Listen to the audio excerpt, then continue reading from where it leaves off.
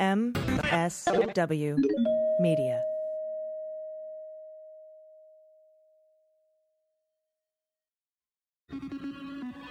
News with swearing. Daily beans, daily beans. Daily beans, daily beans. Hello and welcome to the Daily Beans for Monday, December 21st, 2020. Today, Trump provides cover for Russia, even as the State Department and prominent Republican senators recognize Russia for the recent hack. White House officials were preparing to release a statement on the Russia hack when they were ordered to stand down. Kushner helped create shell companies to launder campaign money to the family. Fox News walks back comments after the threat of legal action. And a federal judge rules that a Fox News host of a show called Un-PC can sue a co-host for sending her dick pics. I'm your host, AG. And I'm Dana Goldberg. Yeah, the show's called Un-PC. I tried to keep us in the introduction when I said I'm Dana Goldberg. And when you end the introduction with that, like her co-host is sending her dick pics, I'm like, what is... Okay. Down with political correctness, and I sue you for dick pics. I love it. I know. It's incredible. I'm going to spread a shit ton of lies, but there's a line. Now, we have a good show today. I'll be talking with Adam Klasfeld from Law and Crime. He's going to give us updates on the latest election lawsuit victories, because that's all we've got. And we'll have civil rights attorney Andrew Laufer on to discuss the very bizarre and possibly seditious Oval Office meeting from the weekend. And, of course, Dana and I will be reading the good news at the end of the show. Did you have a relaxing weekend? I did. This year's coming to an end, and I can feel it. I don't know if the listeners can feel it, but holy shit, AG, like, if there is a brick wall left to hit, I feel like I'm very close to it. Yeah. 2020, I think, isn't going to go quietly into that good night. So I know. We'll see what happens. Maybe I'll just get a helmet. Like, that's, I think that's probably the best bet. Like, and we're going to hit it. I might as well just be prepared. Like Natalie Portman in Garden State. Just wear it all the time. Exactly. Yeah. That was a very adorable helmet. She makes everything look whimsical. But yeah, it's been, I don't even know how we're going to wrap this year up. I feel like the last show of the year should just be like, y'all know what happened. See you next week. That's it. You know what happened. We'll see you tomorrow. We told you all about it every day. You're good. But we do have a lot of headlines to get to. Let's do that. Let's hit the hot notes. Hot notes. All right, everybody. Lead story today originally from Business Insider, then Daily Kos, and Axios put something out, and I was like, but then the New York Times picked it up, and it wasn't Maggie Hamerman, so I was like, okay. Anyway, the story is that Donald Trump's son-in-law and chief advisor Jared Kushner approved the creation of a shell company that secretly paid Trump's family members and spent almost half of the campaign's $1.26 billion war chest. That would amount to a cool $617 million in cash, supposedly meant for Trump's re-election campaign, that essentially disappeared without a trace. The shell company appears to have served as a pass-through entity, with the added benefit of shielding all of its transactions from public view. As we know, and Dana, you and I have talked about this, the new National Defense Authorization Act had a provision in it saying you could no longer shield shell company transactions. And I think that's why Trump is still talking about vetoing it. But because this happened over the last couple of years, that $617 million is just gone. But the company was created in April of 2018. It was headed by Trump daughter-in-law, Laura Trump, and President Mike Pence's nephew, John Pence. It was the vice president. So they surely kept things on the up and up. Additionally, the Trump campaign's CFO, Sean Dahlman, became the shell company's treasurer, and we all know what a tight ship Dahlman ran at Trump's campaign. Business Insider appears to have had one key anonymous source, but adds Insider independently verified the details of this person's account with other sources close to the Trump campaign. And Dana, like I said, it eventually worked its way up to the New York Times, who I'm sure verified multiple additional sources.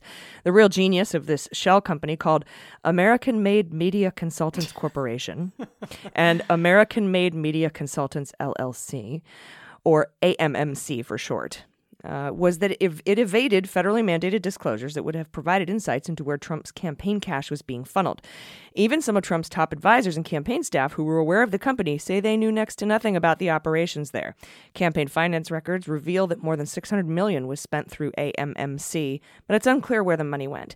Are you reminded, Dana, as I'm reminded from Mary Trump's book and talking to Mary Trump, about how Trump and his brothers and sisters funneled all of the money out of their dad's business? Absolutely. They've done this for decades. That was my very first thought, jumped immediately to Mary and what her uncle and siblings did to her family, her dad, and all that. And, how they basically funneled all of, through some company, through some construction consulting company, all of the money out of their dad's business into their own pockets to avoid paying taxes on it. Right.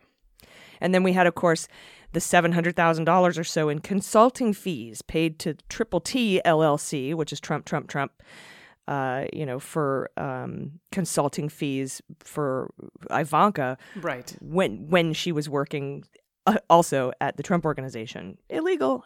So this is what they do. This is how they roll.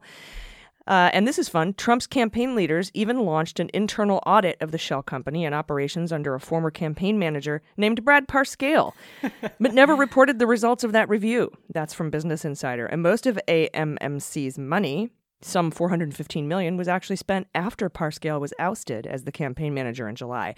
Ousted is funny. He was drunk and arrested on the street. There was a big bless his heart coming. That was an ugly video. Ugh. The final few months of the race is also when the Trump campaign became glaringly strapped for cash. Kushner, Dahlman, and Parscale all declined to comment for the story. But Lara Trump and John Pence appeared keen to wash their hands of AMMC. Quote, Lara Trump and John Pence resigned in October of 2019 to focus solely on their campaign activities. However, there was never any ethical or legal reason why they could not serve on the board in the first place. John and Laura were not compensated by the AMMC for their services as board members. That's from the Trump campaign communications director, Tim Murtaugh. The Federal Elections Commission has the power to issue fines if it concludes campaign finance laws were breached, but the Department of Justice could also open a criminal investigation into if federal prosecutors believe knowing and willful violation of election laws took place. A former Republican chair of the FEC, Trevor Potter, filed a civil complaint in July charging the Trump campaign was disguising some $170 million in spending by laundering the funds through AMMC. That's the former Republican chair of the FEC. Yeah. And thank God my rep, Tim Liu, actually called for an investigation into this, which it should be, with another representative in the House. And it's just the grift that keeps on grifting. Like this, the amount that they have stolen from the American people is mind-blowing. Mm-hmm. There's not even any comedy in it. It's just one of those things where I'm like, what the fuck? Are there ever going to be consequences to this shit? Oh my goodness. Well, we do have some interesting news from Fox News, which it's sort of these times where you go, huh? Something surprising happened, on Lou Dobbs's show. And this was on Friday. So Dobbs, who we all know, is basically the opinion host, and he's a staunch conservative ally of President Trump, who has consistently raged over the past month that the president was robbed of a second term by a rigged election.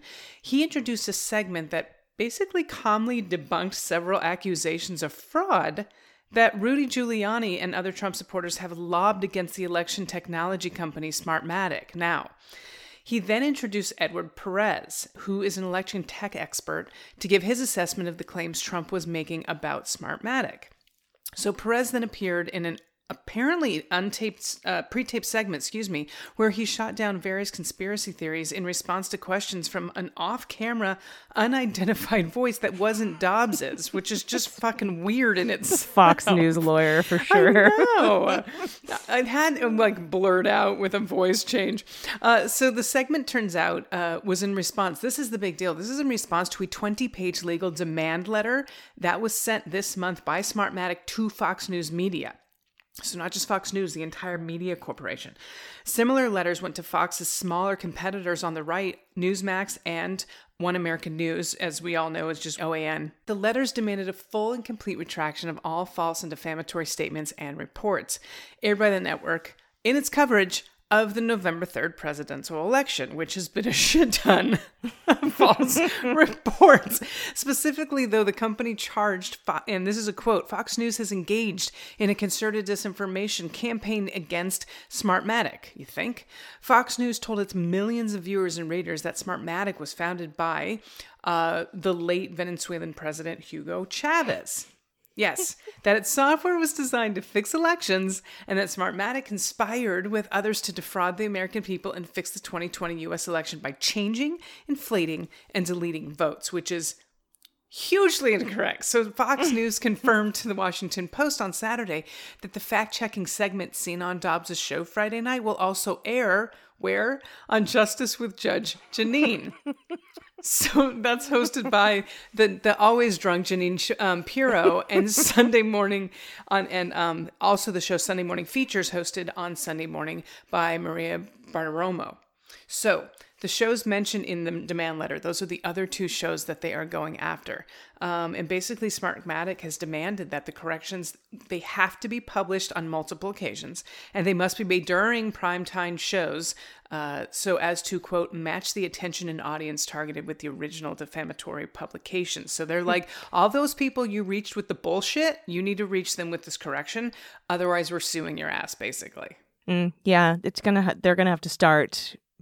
I think there's going to be a lot more legal action. And I think there has been in the past that we might not know about, like that time Fox News had to stop tweeting, and they stopped tweeting for like 8 months. It was really weird. Everyone was like, And Fox News is like, it's out of protest. And we're like, nah, I think you got a letter. Yeah. I think you got a letter, buddy. So that's very interesting. We're going to keep our eye on that, and we'll keep reporting. I'm sure Fox is going to have some more corrections to make. Newsmax apparently is like, no, we aren't responsible for the people who come on and talk on our show. Okay, but they could actually face legal action if they don't, because I have a feeling that this 22-page letter is probably very accurate and rightfully has got a lot of oomph behind it. So if Newsmax doesn't do it, absolutely. Are you kidding? Fox News wouldn't retract anything unless there was some like legal craziness down their throat. Mm-hmm. Next up, though, from the Associated Press, contradicting his Secretary of State and other top officials, Trump on Saturday suggested, without evidence, that China, not Russia, is behind the cyber espionage operation against the United States and tried to minimize its impact. In his first comments on the breach, this is the first time he spoke about it, Trump scoffed at the focus on the Kremlin and downplayed the intrusions, which the nation's cybersecurity agency has warned posed a grave risk to government and private networks.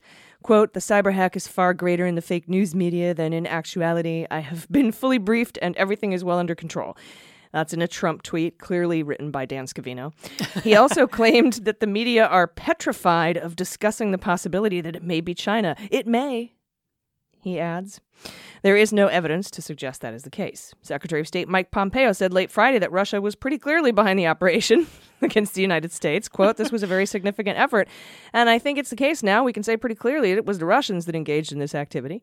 Pompeo said that in the interview with radio talk show host Mark Levin. Dick.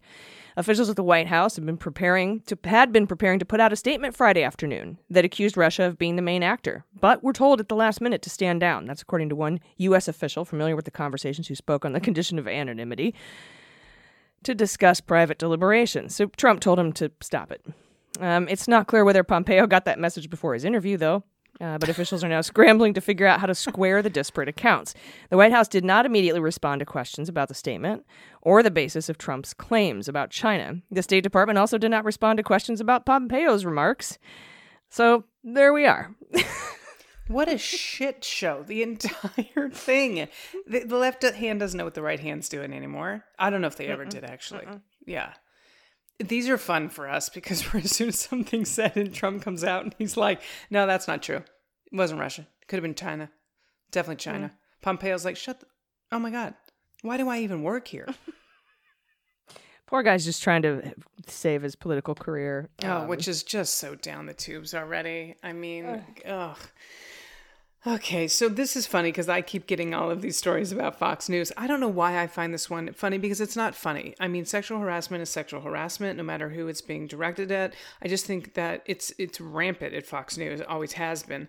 A federal judge ruled Friday that Fox Nation commentator Britt McHenry can sue both her former co-host George Tyrus Murdoch, as he goes by, for his unusually crude and clumsy alleged campaign of sexual harassment, and Waters World executive producer Jennifer Roche for retaliating against her for complaining about it. So this is really interesting. Yeah, McHenry's allegations against the Fox Corporation have been dismissed, and Fox News has not yet filed a motion to dismiss. Her attorney, Eric Fudeli, from the Bloom firm, applauded the court for finding Tyrus's claims wrong and incorrect. So a little more than a year ago, McHenry filed a federal lawsuit against Tyrus, who's an ex-professional wrestler, of sexual harassment. Both currently host shows on Fox Nation, the streaming service spinoff of the actual network. McHenry's is titled Un-PC, as you said in the beginning, and Tyrus's is Nuff Said. That's it. Just Nuff Said. He's a man of many words. Nuff said. McHenry and Tyrus formerly co-hosted on PC between September 2018 and April 2019.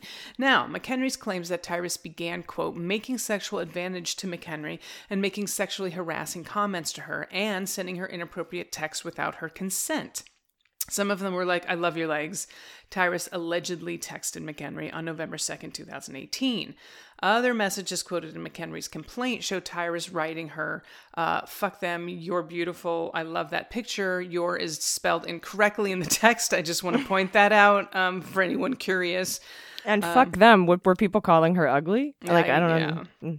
Fuck them, you're Y-O-U-R. Beautiful. I love that picture. Another one, FYI, you'll need those legs to escape from me in Montana. That one sounds a little more terrifying. The next one says, I please, especially on your knees, hotness. And asking, is it creepy how I look at you? I haven't seen the text. Yes. The answer is fucking yes. On November 5th, 2018, Tyrus texted McHenry, dick pic coming in 5 seconds. That's a hell of a warning. That reminds me of the movie Twister, where she's like, we didn't have any warning. It was just hit like all of a sudden, and we couldn't get out of the way. Oh my God. You got to fix it, Joe. This is what you do. Chase those dick pics. Come up with an early warning system. Oh my God. Not even I can't. I'm trying not to make jokes during this segment because obviously it is serious, but it's hard to take this guy seriously. Tyrus claims that messages like those were not sexual advances, or propositions, an assertion that U.S. District Judge Paul Engelmeyer rejected. The judge said, I don't fucking think so, because they clearly are propositions and sexual advantage. Yeah, the one about you'll need those legs to escape from me in Montana is creepy and scary. I just watched and the last quote, and I'll tell you, but this is a quote, his communications as pled are readily construed to reflect sexual advances and propositions, albeit unusually crude and clumsy ones toward her. Engelmeyer wrote in a 48-page ruling. And it just reminds me, I know I'm way behind on this, but I started watching the morning show on Apple TV, which is basically the story of, what is his name? Do you know what I'm talking about, don't you? The morning she hit the button on his desk. Laufer? Yes, the Matt Laufer story. It's loosely based on that, but it just feel like it's the same sort of like grossness. Yeah, there's been so many allegations at Fox News. And I like how the judge was like, his communications, albeit crude and clumsy, I know, were sexual advances and propaganda. I like how the judge is like, you're not even a smart predator. Like, basically is what that's saying. Yeah. I think it's like, just because you suck at sexually harassing someone doesn't mean you didn't do it. Right, exactly. And it's frightening and gross. And yeah, I know I joke about the fact that their show is about being not politically correct and all that other stuff. This is seriously no joking matter. I hope everybody knows where I'm coming from on this. I tried to make that clear in the story. Like, I'm sorry. Yeah.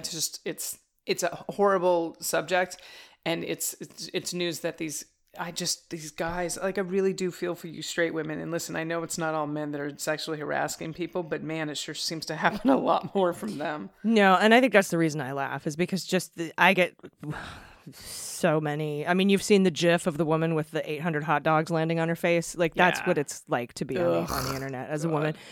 And so just to, I think laughing at some of the ways that these people approach you is one of the ways that you cope with it. Yeah. So I just want everyone to understand, know that that's where I'm coming from. Anyway, there's more seditious shit going on in this country, and there was this bizarre Oval Office meeting on Friday, and we're going to talk about that with Andrew Laufer. We're going to discuss the implications and why nobody should worry about a military coup. Don't worry about that. Anyway, after that, we'll be talking with law and crime reporter Adam Klasfeld. We're going to talk about the state of election lawsuits. So we have all that coming up. Stay with us. After these messages, we'll be right back. Hey everybody, it's AG. Today's episode of Daily Beans is brought to you by American Giant. Back in the 60s, 95% of clothing was made in the United States. Well, today only 3% is. Have you ever wondered nowadays why we make our stuff overseas? Well, because it's cheaper, obviously. And that's both for price and quality. So most of the stuff we buy feels disposable and poorly made. And that's why I think right now it's a perfect time to buy clothes made here. And I want to tell you about American Giant, where they want to make things better by making better things. American Giant has built a 100% United States-based supply chain along with strong relationships to factories, workers, and communities at every step of the way. It's not the cheapest, but it makes for a better sweatshirt, and it's better for our people and the planet, and that's why it's so important. American Giant makes clothing that's durable, not disposable.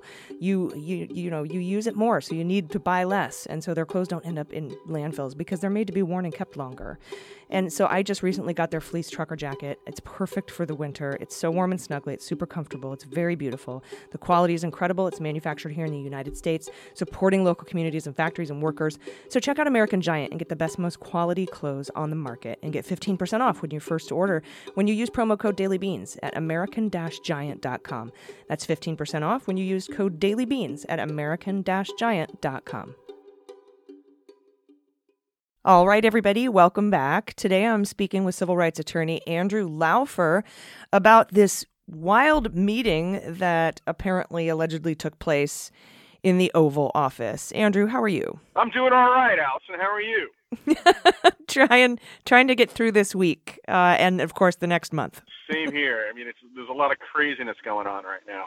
Yeah, and the thing I wanted to talk to you about, because there seems to be a little bit of a battle going on the socials about how we should feel about what it was reported from this Oval Office meeting, from a thread from Maggie Haberman of the New York Times, and everyone kind of knows how I feel about her reporting.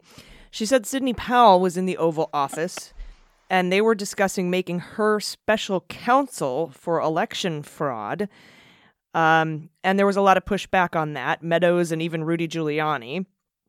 But Giuliani separately, I guess, had pushed the Department of Homeland Security earlier this week to seize control of voting machines. And then the meeting apparently got, quote unquote, raucous, with various administration members drifting in and out and different people arguing. And the fact of the meeting and Giuliani's hope of seizing voting machines, she says, has alarmed some of the president's advisors. Meadows and Cipollone repeatedly objected to those suggestions. And then one person floated an executive order to seize the voting machines, and that was also shot down. And then Flynn was there talking about martial law. So it was just an absolutely bonkers, probably supposed to be off the record meeting, but I wanted your thoughts on, because people seem to be worried about a potential coup, military coup, and I'm trying to sort of smooth over all of that, because we already know the Secretary of the Army and the Joint Chiefs of Staff has said we're not getting involved in this shit. So can you talk a little bit about how should we be worried and what should we be worried about? We should absolutely not be worried about it. I mean, I understand why people are worried about it, because it is POTUS and his staff talking about insanity. I mean, this meeting sounds more like a group therapy meeting at at an insane asylum, trying to work out, demons from delusional people. I mean, it really is. The Kraken lawyer attempting to somehow lead the charge here in overthrowing the will of the people is laughable. I mean, nothing is going to happen here. I mean, I understand that POTUS is saying these things, that we've got, federal employees of the executive branch high up seriously discussing this nonsense. We've got Flynn, who pled guilty to, lying to the FBI. He's a felon as far as I'm concerned. regardless of pardoning, you're still a convicted felon. You just, the sentence aspect and the crime are pardoned, so to speak, washed away, but the sin of the original crime is still there. So look, it's just stupid. It's laughable. It's nonsense. It's not going anywhere whatsoever. There's no backing from the military. It's laughable. I mean, who are they going to get? Like a handful of like these AR guys with ARs. They're going to start storming the beaches around the Potomac to take the government down. I mean, it's just ridiculous. It's insane and it's stupid and it's nothing to worry about. Yeah, and I think the main question here is, I mean, I know that we don't have anything to worry about as far as a military coup or martial law goes, but the fact that it's being talked about and planned, I mean, isn't that illegal? I mean, I know that it's ridiculous. Like it's almost like they're doing a script pitch to Mark Burnett, but it still seems like a plot to overthrow the duly elected incoming government, and I think we have rules against that for specific reasons. Or do we not consider it an actual threat if there's nothing they can really do? Well, it could be. You really got to drill down into the facts here. It could very well be sedition. It could be conspiracy to commit sedition. You have a group, more than one person getting together to plan something, and you got to take an act in furtherance of it in order to have a conspiracy, like a criminal conspiracy. So do they have they have the formation of the group of people, more than one. Do they have an act in furtherance of doing this? Have they done anything? Talking about it, you're right on the border right there. You're right on the fence. Is it a furtherance in it? Possibly, with all the nonsense that Trump has spewed, trying to rile people up towards it. Online, or whatever Flynn may have said or whatever else, that could be construed as an act in furtherance of pushing forward this idea of a seditious takeover of the government, of undermining the Biden administration's ability to, appropriately, run the executive branch come Jan 20. I mean, it really, we're there. We're on a borderline there, in terms of, whether or not this has gone far enough to be a criminal conspiracy to, for sedition. Will anything tangible come from this? No. I mean, nothing's going to happen. You're going to have part of the country that thinks, Biden's not a duly elected president only because Trump said so, and the Kraken lawyer, is somehow, fighting her hardest to not make us laugh too hard at what the heck she's doing in court.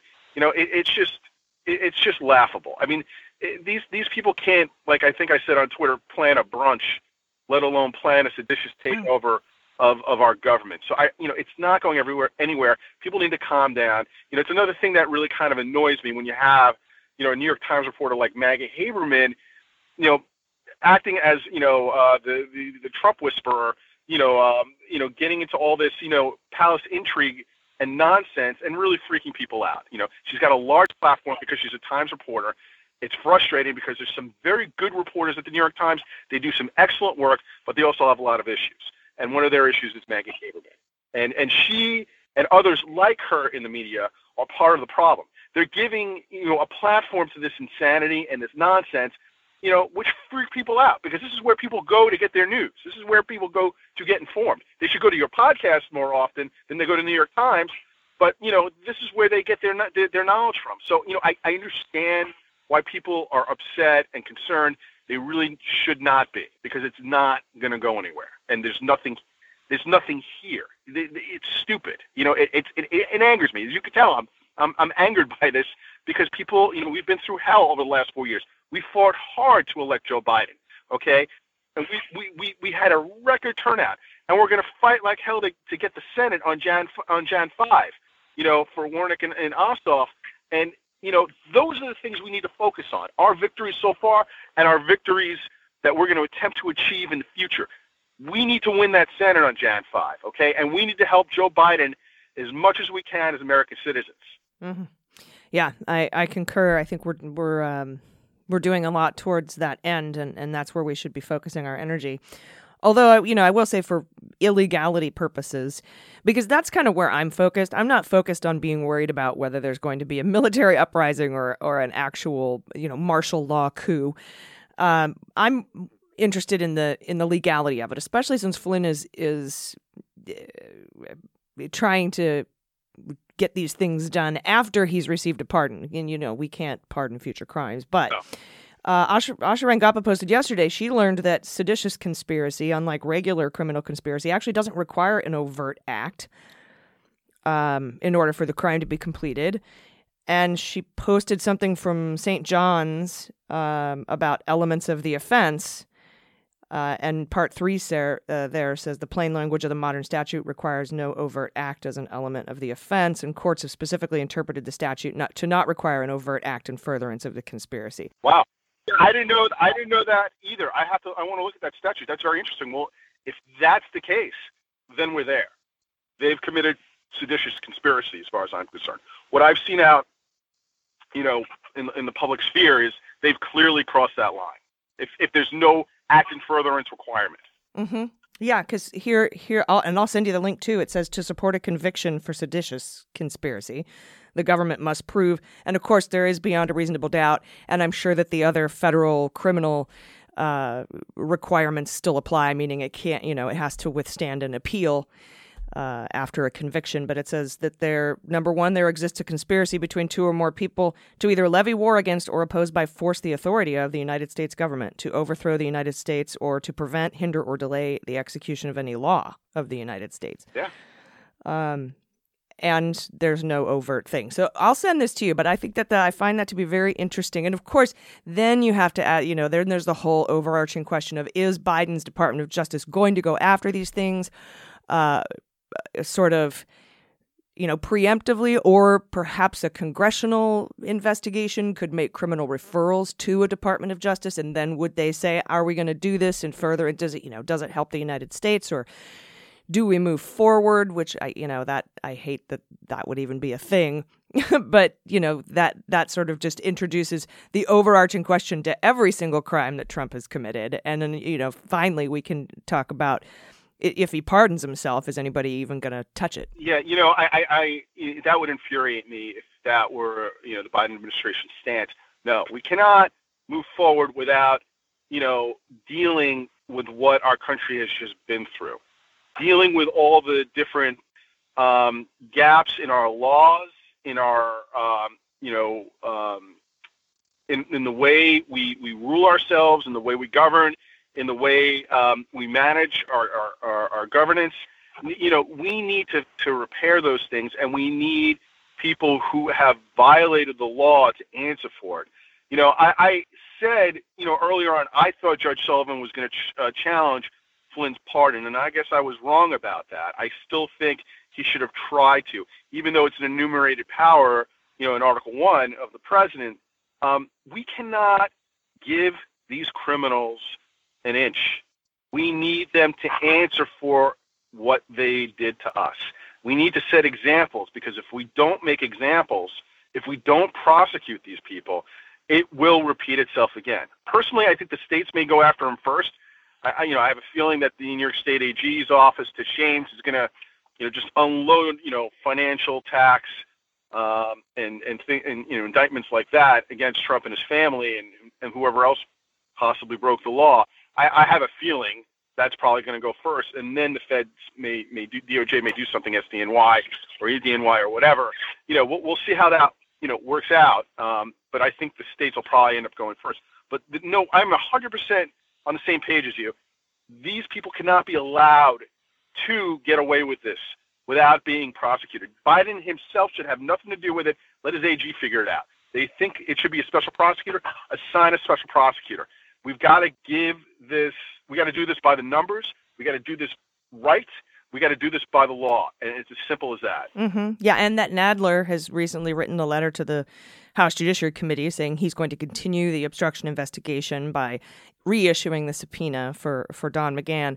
Could be a hint that they're, willing to look at and continue investigating other things. And if, in fact, this, sedition conspiracy doesn't require an overt act, and Michael Flynn is doing this after his pardon, we could possibly see some further investigations, at least into that, because I think the term post-pardon crime is going to be something that we hear a lot in 2021. I agree with that, and that's completely correct. He's not pardoned for anything he does.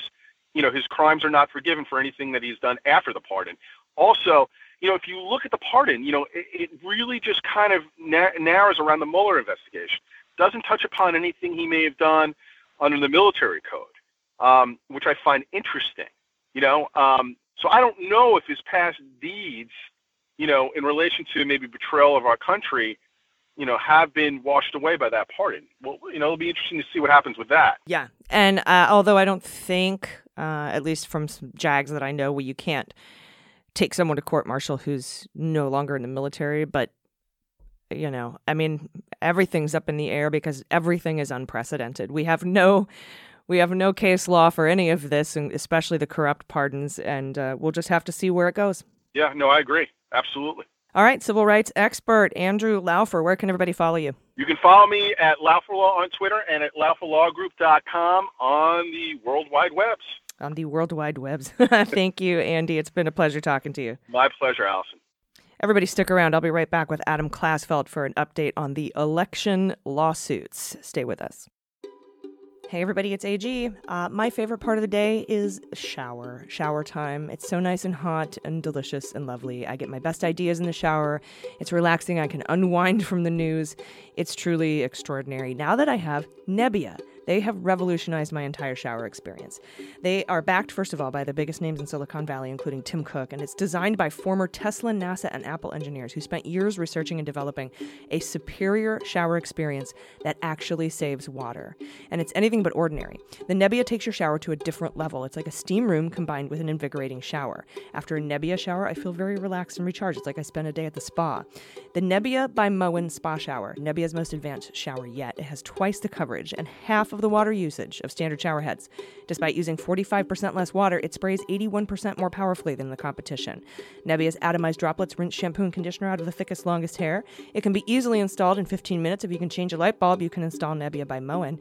Nebbia balances functionality with beauty as well. It has 4 premium finishes to complement any bathroom. They have white and chrome, spot-resistant nickel, which is what I have, matte black and black and chrome, and they offer accessories like shelves and shower curtains, which pair perfectly with the shower stunning design. The Nebbia by Moen Spa Shower starts at just $199, and for the Daily Beans listeners, we have a deal for you. The first 100 people to use code BEANS at Nebbia.com will get 15% off site-wide. Nebbia rarely does deals like this, so this is a great deal to jump on, so go to Nebbia.com/beans. That's Nebbia, Nebia.com/beans to check out what they have to offer. Again, the first 100 people to use the code BEANS right now when checking out will save 15%. Again, that's Nebbia.com/beans and use the code BEANS to save 15%. All right, everybody, welcome back. Joining me now is intrepid reporter from Law and Crime, formerly of Courthouse News, and the best follow on Twitter if you want live action tweeting from inside the courtrooms with a lot of these hearings. Welcome, Adam Klasfeld. Adam, it's good to talk to you again. Great to talk to you again, too. I would love to get an update where we are on the 9 million election cases that have been filed and subsequently turned down and lost and kicked out of court. If you have a little bit of an update for us, that would be wonderful. Well, today we have the sort of revolving door of one is rejected, another becomes alive. And the one that's rejected is a post-election. This one actually isn't one to overturn the 2020 election, but one involving the Georgia runoffs. It's the Kelly Laufer and also the National Republican Party, state Republican parties suing over rules with the Georgia runoffs. They had filed a series of cases.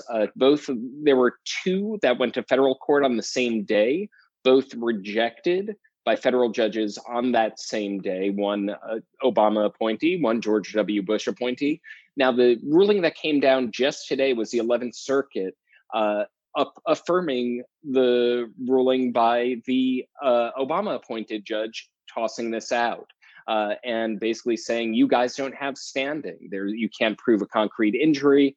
And so we're seeing now, even as the desperate last gasp lawsuits from the Trump campaign sort of, they're still fighting them, and but they become less important because it's over.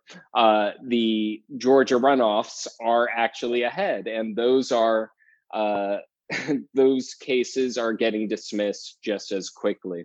An interesting thing about the 11th Circuit affirmation today, it affirmed a case where the judge repeatedly cited the case of Lynn Wood, who failed in his post-election lawsuit, and basically established this precedent that's binding upon Georgia courts from the 11th Circuit, a very conservative appellate court, one of the most conservative courts in our nation, basically saying he had no jurisdiction, and it made these cases more difficult to get out the gates, even if there were some merit to it.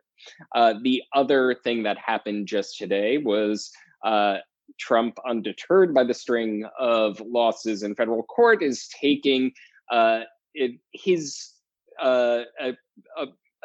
petition for cert to the Supreme Court. This is the first one. He is quick to point out that is actually his cert petition. The unanimous agreement right now is that this is a very, very far long shot of success. It's just not going to happen. And part of the reason for that is what he's actually appealing are cases from November, decisions from November. So Pennsylvania Supreme Court decisions, from November and one from October. So he's appealing Pennsylvania Supreme Court decisions directly to the Supreme Court? Yes. Let me ask you real quick, under what mechanism can he do that? Now, we know that Texas went directly to the Supreme Court. It was determined they didn't have standing to sue another state for election stuff, but there is some sort of a constitutional rule that says if a state's going to sue another state, they can go directly to the Supreme Court. Under what rule does Donald Trump think he can go directly to the Supreme Court with these cases that were tossed out or already decided upon or adjudicated by the Pennsylvania Supreme Court? He is what Rudy Giuliani, who signed the statement announcing this lawsuit, is doing is constantly analogizing this to Bush v. Gore. Well, of course, it's nothing like Bush v. Gore. Bush v. Gore came down to, just from a very logistical standpoint, it was about a recount involving a few hundred ballots. It's very different margin of victory here, some tens of thousands of votes he would like to change Trump. Also, it's very different. This Pennsylvania Supreme Court was interpreting state law and what the state law found. And there is another, so that's what this is being billed as. He's saying, just like the Supreme Court was reviewing the Florida Supreme Court's rules back then during the time of Bush v. Gore, the Supreme Court can hear this in Pennsylvania, although it's an entirely different situation. And basically, most legal experts who look at this don't think there's any sort of serious chance of this even being heard. Yeah, I imagine it'll be thrown out on standing as well, which like the Texas one was. And a question about the 11th Circuit one today, because I know you covered the district court case that they affirmed, right? You covered that story. What is it they were trying to do? What was Laufer trying to do in Georgia? What was she trying to do? She was essentially challenging certain ballot rules. Now, in terms of the case that Loeffler's campaign joined, hers was challenging certain practices of signature matching. And what they wanted to do, and the case went to oral arguments when early voting had already started. They wanted to make signature matching, just raise the bar and have more people challenging whether they believe the signature was legitimate. This was one thrown out as untimely. It was also thrown out on a standing ground. And it was this sort of thing. One thing that was very interesting about her hearing, and I remember covering it, right now, you see this pivot happening in Republican election challenges where the Trump lawsuits were just so meritless and so disastrous that right now, Laufer has hired, her legal team included some serious lawyers and including big law, essentially, McGuire Woods, a major law firm, and the type of firm that would not go anywhere near the Trump cases. And you had one of her attorneys stand up in court saying, and I believe this is a near direct quote, I don't have it committed to memory, "I am not Lynn Wood, I am not Rudy Giuliani," and just saying who he is not, because this presumably this entire record of these meritless cases had grown too toxic. And they are trying to argue that, oh, we just want to make a small change to how signature matching is conducted to thwart the possibility of fraud. And one of the reasons why the court found a lack of standing at the trial court level, now affirmed on appeal, was that they are trying to prevent a speculative injury. You don't have standing if you are speculating that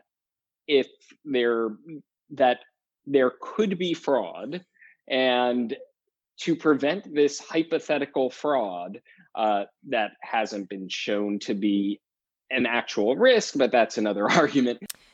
I get it. So the case isn't right, but we haven't had a bunch of people harmed by signatures not matching come back when you have that. So what are the odds of probably 100% that there will be lawsuits about signature matching after the election if the Republicans lose the race?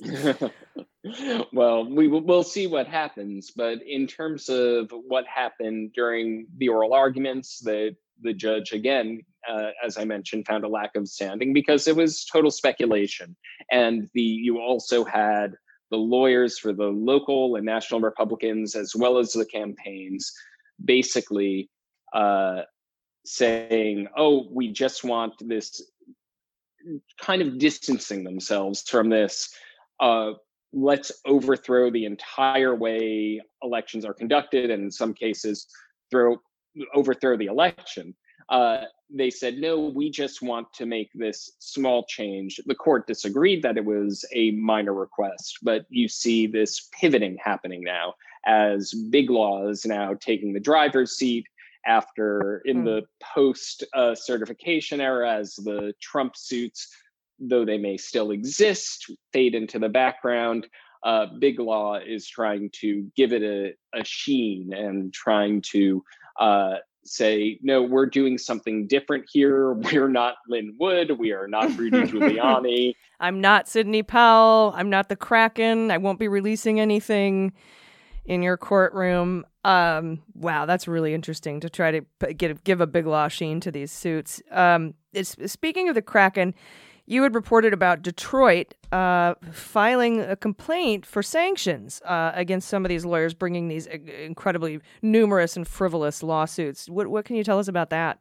So here's the interesting thing about that. The sanctions motion we know about it because it was tweeted out. It's a Rule 11 motion for sanctions. And under that rule, there needs to be a notice period that if you're going to pursue vigorous sanctions against a party like the Kraken, you have to give them an opportunity to withdraw the lawsuit. And so there's a 21-day window period. And this motion became public. It hasn't been filed yet. From a strictly procedural angle, they need to give the legal team, Sidney Powell and everyone else, an opportunity to respond and withdraw. It should be mentioned, since that news broke, they pursued their Michigan litigation to the Supreme Court. So it does not look like they're withdrawing. It looks like this will become a live issue. But the city of Detroit has been one of the most, they have been represented by some of the most passionate litigators. And they have said, actually, their lead attorney, David Fink, has pursued sanctions before against other parties in state and federal court. He has compared what Trump is doing to the Marshall McLuhan, the medium is the message, that in television itself is, as a medium, conveys a message. With Trump, the lawsuit conveys a message. And that message is, don't trust the election. There's something awry, that it's a message that is attacking the democratic process. And so he has said in interviews, and he's said and argued in his legal briefs, that this is an anti-democratic attack, that the court needs to essentially put an end to it with serious penalties. And the serious penalties that he's talking about here, he wants, one, to slap them with financial penalties. He wants to ban all of the lawyers who brought the case to the Eastern District of Michigan to be barred from ever practicing there again.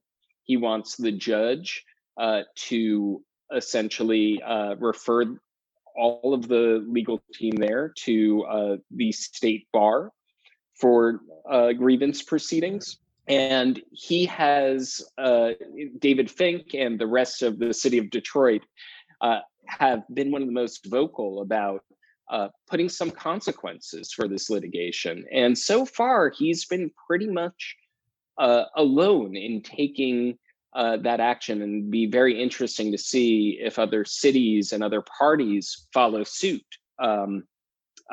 Although we are seeing, particularly with the Kraken legal team, there have been, even since that discussion, we'll see what happens with the sanctions case, Lynn Wood had tweeted recently that there was an order to show cause where he was trying to represent Carter Page in proceedings in Delaware, where he claims, and I don't have a copy of the order to show cause. This is Lynn Wood's characterization, but he claims that the judge is asking whether he should be disqualified for some of his litigation tactics during the post-election season. So I'm seeking a copy of that order to show cause right now, and we'll see what consequences come to these attorneys for filing litigation that keeps getting thrown out of court by judges who say there's nothing there, and is just plainly filled with conspiratorial fever dreams. Yeah, that's interesting. I wonder if that's the one that he filed under plenty of perjury instead of penalty of perjury. That was hilarious.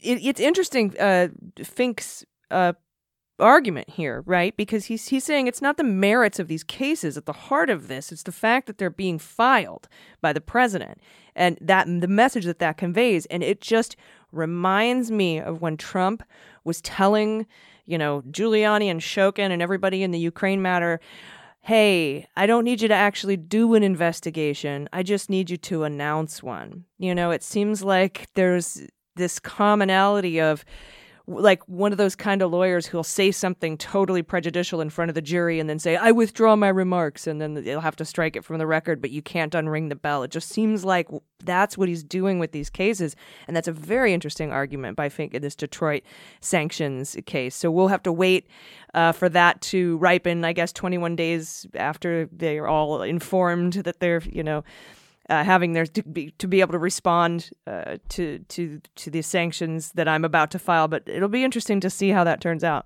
Absolutely. And so the Kraken team is not the only one who are battling these sanctions motions. David Fink, again with the city of Detroit, has sued another party that's been pushing the the Trump suits. They include 2 pro-Trump charities. One of them is a group by the name of the Thomas More Project, and they've filed lawsuits around the country in saying that they have described the project, I think they call it the Amistad Project. They've described Rudy Giuliani as a partner. So this is another group that is subject to a different sanctions motion, that one in a state court. So there are many battles for sanctions going on now. And the city of Detroit's argument is that this is the medium is a message. They're going to keep sending these lawsuits, each of them sending an anti-democratic message that will only be quelled if there are serious consequences for doing so. So that's the argument that they're making. And we'll see that play out in multiple courts right now. And we'll see one of the interesting things about these sanctions, particularly Rule 11 sanctions, a judge can issue them sua sponte. So a judge can decide that certain conduct is sanctionable, regardless of what happens. Even if, let's say, from my conversations with folks on this issue, let's say that the city of Detroit, or rather Sidney Powell, withdrew the litigation under threat of sanctions. That doesn't necessarily end the matter. The judge might want to take action based on all of the things that she found in her ruling. So that's something we'll see play out, particularly as the flow of litigation doesn't stop. You know, there's now a case in New Mexico. None of it, it's all a sideshow. But it still sends the message of this is under dispute, even if the Supreme Court has looked at those disputes, thought that it wasn't worth anything more than a few sentences to reject it. And so it's just a lot of it spinning the wheels, but we'll see how long those wheels keep spinning. That's interesting to know, too, about sua sponte. I wonder why there hasn't been any judge who has just done this already without any filings being done. But, this administration has been shown exceeding grace, and not just in this, but in many lawsuits that have been going on for multiple years, with stays being awarded where they wouldn't probably normally be awarded, and things like that. I think just because it's the president, we have to make sure due diligence and due process are in place, and nobody wants to step over that line into going from apolitical to political. So anyway, thank you so much. Everybody follow Adam Klasfeld. You write for Law and Crime. It was absolutely wonderful talking to you. I appreciate your update today. Thank you for having me. I know you guys are super slammed right now, so I appreciate it. Everybody stick around. We'll be right back for the good news.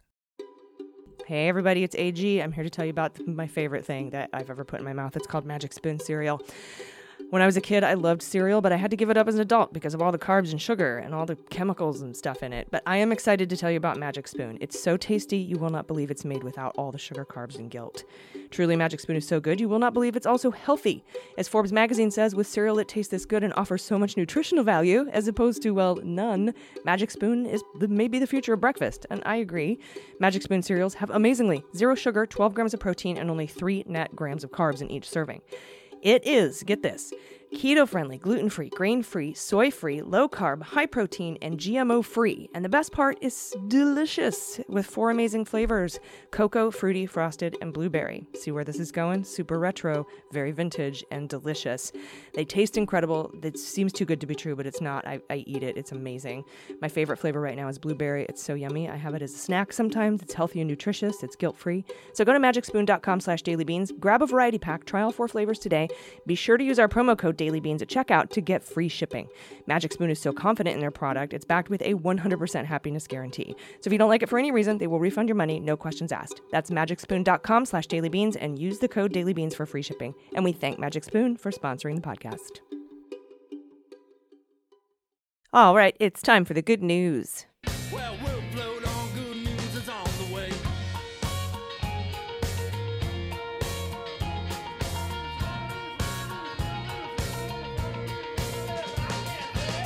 Dana, welcome to the good news. I'm so glad we're here. Oh, thank you. It is nice to be back with you. I always miss you over the weekends. I miss you too. It's good to see you here in the good news room. I like it here. This is where all the good news comes in from our listeners. So if you have good news, whether it's personal, professional, political, anything, even if you just want to send us your pod pet photos, please do that. You can also send confessions and corrections. If I get something wrong, please correct me. You can do that at dailybeanspod.com and click contact. So let's kick this off. Let's see. First up, we have a submission from Claire. Pronouns she and her. Claire says, I've been listening for the last 2 years when I found you to learn more about the Mueller report, and I've been listening every morning since. Oh, that's wonderful. Thank you, Claire. Thank you for keeping me sane and educated over this difficult several years when I had to turn off NPR because it was also discouraging.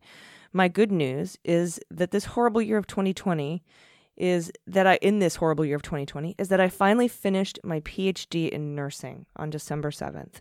It has been a 4-year endeavor, 4+ year endeavor, while working full-time and raising a teenager. Holy God. To celebrate, I became a Patreon member, finally. You kept me laughing, you kept me informed, and you've given me hope. So thank you. As pod tax, I have included pictures of the quarantine puppy, Major, a German Shepherd mix, just like the Dotus, the dog of the United States, Major, and our 13-year-old seal pup, Annabelle. Seal pup? Okay, I'll find out in a second. And our 13-year-old Miley, a rat terrier, who died on December 1st. Poor baby. Also, our 7 chickens. Oh my God, the second picture. One of our 7 chickens there. The Dodge. Look at his face. Look at the baby. Oh, the tiny baby seal pup. Now I get it. Oh gosh. Okay, it's a doggo, but it looks like a baby seal pup. So do we call Claire Dr. Nurse now? Because she's got a PhD in nursing. So would she be? Yes, she would be Dr. whatever her last name is. Dr. Claire. She'd be Dr. Claire. Mm-hmm. We can call her doctor. It's just so confusing when you're also a nurse. You got a PhD in nursing. Way to go to confuse the masses. Hello, Dr. Nurse. I love it. I think that's so fantastic. And the chicken, Sarah, is the chicken's name. That's perfect. I do love that the chicken's name is Sarah. How brilliant is that? Hi, baby chicken. Okay. Oh, my goodness. That's wonderful. Congratulations, PhD. Seriously. So much work with a teenager. We've got more doctors. There's more doctors. Kelsey, pronouns she and her. Breaking news. I did it. I fucking did it. Last week, I successfully defended my dissertation and completed my PhD in criminology, law, and society from UCI. Fun twist, my research over the last 4 years has focused on solitary confinement reform in state prisons. So I spent the last year finishing my dissertation on solitary confinement reform while working full-time for a criminal justice nonprofit where I also supported prisons in reducing solitary confinement use. Needless to say, 2020 has been a lot of solitary. Yeah, I get that. I didn't picture my dissertation defense happening alone in a hotel room, but 2020... I'm super proud of my achievement, and even the anticlimacticness of the moment can't take away that from me. So here's to non-medical doctors. Woo woo. I added that. Side note, in celebration, my sister's getting me a t-shirt based on 1, a joke I said adapting Janet Jackson's lyrics to my name, and 2, a nod to Hillary. My name is Kelsey, Dr. Nut if you're nasty. Congratulations, Dr. Nutt. Congratulations, Kelsey. That is awesome. Lady doctors, more lady doctors. Yeah, that's so great. And criminology and law. In fact, you know what's really interesting is when I was talking to Joyce Vance last week when she was on the show, she actually had to postpone for like 10 minutes to do the interview because she was sitting on the board for somebody doing their oral defense of their PhD in political science. So she was like, I'm like, oh, that fucking, can you imagine being like, all right, I'm just about to go in and defend my oral. And then you find out that Joyce Vance is on your, is sitting on your oral dissertation defense board. No big deal. It must have been nerve-wracking for that poor candidate, but I'm sure they made it. And just like Kelsey, congratulations. And also, Claire, it's all doctors today in the house. Next up, from Anonymous, pronouns they and them. You'll probably never know how much I value you. how much value you've provided to so many people. This is not so much a correction as a suggestion. On several occasions, AG has referred to districts as ruby red. My suggestion is we stop doing that. The Electoral College has sort of made us see things as either red or blue, but in reality, the reality is basically everywhere is a shade of purple. Biden got 15,000 more votes in Texas than in New York. And while it comes down to the proportion of votes, Texas has tons of Democrats. This phenomenon takes place everywhere. If a Republican wins a district with 100,000 votes, 100,000 voters by 30 points, that district shouldn't be thought of as ruby red. It has 35,000 Democrats. Being a Democrat in a district and a state that is traditionally Republican can feel very marginalizing because nobody in national politics cares. It also creates a self-fulfilling prophecy because it makes those areas very hard to flip. I think if we're honest, if someone 5 years ago had said we could turn Georgia blue, we probably would have left. Again, I can't possibly thank you enough for helping us get through this dumpster fire. That's a very good idea. Yeah, I actually heard a really good point once. They said there's no red states and blue states. There's only blue states and voter repressed states. So true. Voter suppressed states. Because it's true. If there wasn't voter suppression, I'm not sure another Republican would get elected. Ever elected again. Ever. All right. We got more. This comes from Anonymous. Pronoun is she. Hey, Dr. AG. Drag for short. Good news. I hit 100 sales on my Etsy page. I started 3D printing just to make PPE for healthcare workers and ended up having so much fun making things. Selling them has kept my house from being filled up with plastic toys and decorations. It's mostly been good, though I did have one person upset she could not actually swat flies with her Biden-Harris fly swatter. But as a strict nonviolent vegetarian, I would never manufacture and sell WFDs, weapons of fly destruction. Very cute. But still, I get to make people happy, and from the proceeds I've donated to the ACLU, Fair Fight, and Planned Parenthood of Indiana. I swear I'll get you my latest tree ornaments. Just getting a little crazy at work with the whole election thing. I've enclosed pictures of my cat Ellie, who also likes database administration and inspecting my queries. Yes, look. Yes, that there cat is very, very interested in your queries. That's a supervisory cat right there. Sure is. Well, thank you, Anonymous. I appreciate that. I have one ornament on my tree, and I'm not sure if this is the one she sent me, but it's the Fuck 2020 snowflake. Nice. It's the only ornament on my tree right now. So that came in from a listener. I opened that over the weekend. Next up, Tanar's widow, he, him, Mr. This is not asking for pity or to make people sad. On Monday the 21st, it will be 2 years since my late wife ran out of days. Even though we were split up, she was my number one main man. I was about to call her to tease her that it was the shortest day of the year, and we're both the shortest people in our social circles, so it must be a day made for guys like us. Instead, I got a call from her mother letting me know she had gone onward to where there's no more pain or fear or regret. Please save your tears. This is to remember her, not to boo-hoo. Too late. Tanar, I know. Tanar was intellectually fascinated by viral pandemics, especially hemorrhagic illnesses. She must have read Andromeda Strain too many times in college. The Rona would have widened her eyes with curiosity. She was a feminist and quietly worked to elevate and liberate women and to make spaces safe for marginalized people. Tanar was Southern, from Jackson, Mississippi, where she was just too hot to speak any faster, where words like warsh, pick up the extra R's that damn Yankees like my family seem to drop. And when there was never something more cutting than, well, bless your heart. On Monday, please have some dark beer and some dark chocolate and some Coca-Cola. Donate to Planned Parenthood so broke people can get access to health and education and be good stewards of their own junk. Pet a kitty cat and remember that even though, if they were full size, they would eat your face, they're also cute and funny and affectionate and furry. And I say that to my cat all the time. Like, I know if I were smaller, you would eat me. And go reach out to your main people, no matter who they are, no matter how close or far away, and remind them that they're valued and appreciated, even if they know it. It's always good to hear it, and it's always good to say. Tempest fidgets, it won't stand still. That got me. I know we're not supposed to, but goodness. Just sending love to this person. I'm gonna have to read this next one. They should have rearranged that and put that one to the end. Okay, hold on a minute. Okay. Whew. We got more. We got good news coming in. This is from Crystal Lady O, the farm. Pronouns she and her. I saw Andrew's post about the Grab 'em by the Gavel event coming up this Sunday, and it made me cry. Speaking of, I thought you guys should know why. The 20th is my eldest birthday. She has Down syndrome. We didn't know before she was born. Hijinks ensued, and she was born at home after we were sent home from the hospital. Luckily, she was born pretty healthy and survived that and the next 2 months in the NICU. We saw our estimated bill for the first 2 weeks is already over $23,000, and the hospital administration said it would likely be over $500,000 to $1 million if she was there for 2 months. We didn't have to pay any of that because we were on an expanded Medicaid program thanks to ACA. My kid had heart surgery 8 months later, again covered by the ACA. It was quite literally saved her life several times over.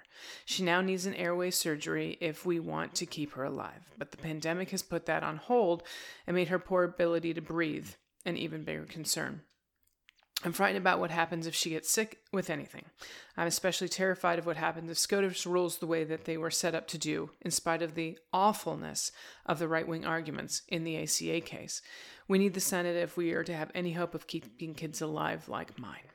She'll turn 10 during the live stream, and everybody should know that her wish is to become a magic princess with powers that can make everyone happy.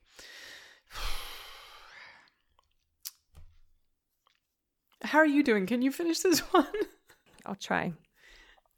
We're getting her a dress and a crown and a wand. She will be disappointed that it isn't enough to make the magic work, but she will sing the songs from every strong Disney princess at the top of her lungs trying. So whatever happened that day in all of your personal lives, know there is one awesome little girl trying her very best to make it a better one, and her life may depend on us winning the Senate. Pictures include Miss Bethany, her doggo Fezzik, and some goat pics. Whew, boy. Look at her unicorn she's dress. That's adorable. beautiful. She's so happy. And that dog. That is a best friend right there. And goats. I needed goats. Thank you for sending goats the last picture. We needed the last picture so hard. Oh, The shit. one on top is like, and the one on the bottom is like, oh my we'll send this. Ugh, I love your listeners. Okay, I gotta get my shit together for this one. Let me do this one here. This is from Not That Millionaire. Thank you, honey. A confession. I texted a friend who also listens to the Daily Beans that these days during the good news block, I almost always end up crying, and that makes me a little concerned about my mental and emotional health. I asked her if it had that effect on her. She wrote that she usually falls asleep before that part. Okay. Attached is my pod pet tax. That's Bella that's Bella May, who passed away last month at 16. I miss her every day. Look at that beauty. Oh, sweet, sweet girl. Goodness. Well, everyone, thank you for sending these in. These are incredible. We'll have all these pictures for you in the newsletter that comes out. Newsletters come out Monday. The one for last week will come out today. Do you have anything before we sign off, Dana? Do I have anything before we sign off? Man, all these are good. I know that even the tears are cleansing, but whew, this one got me today. Thank you so much for the vulnerability with your listeners and sharing your stories with us. I appreciate it, and it gives me a little perspective and a little perspective on the things that I let get to me. So thank you, truly. Very well said. Everyone, until tomorrow, please take care of yourselves, take care of each other, take care of the planet, and take care of your mental health. I've been AG. And I've been DG. And them's the beans. The Daily Beans is executive produced and directed by AG and Jordan Coburn, and engineered and edited by Mackenzie Mazzell and Starburns Industries.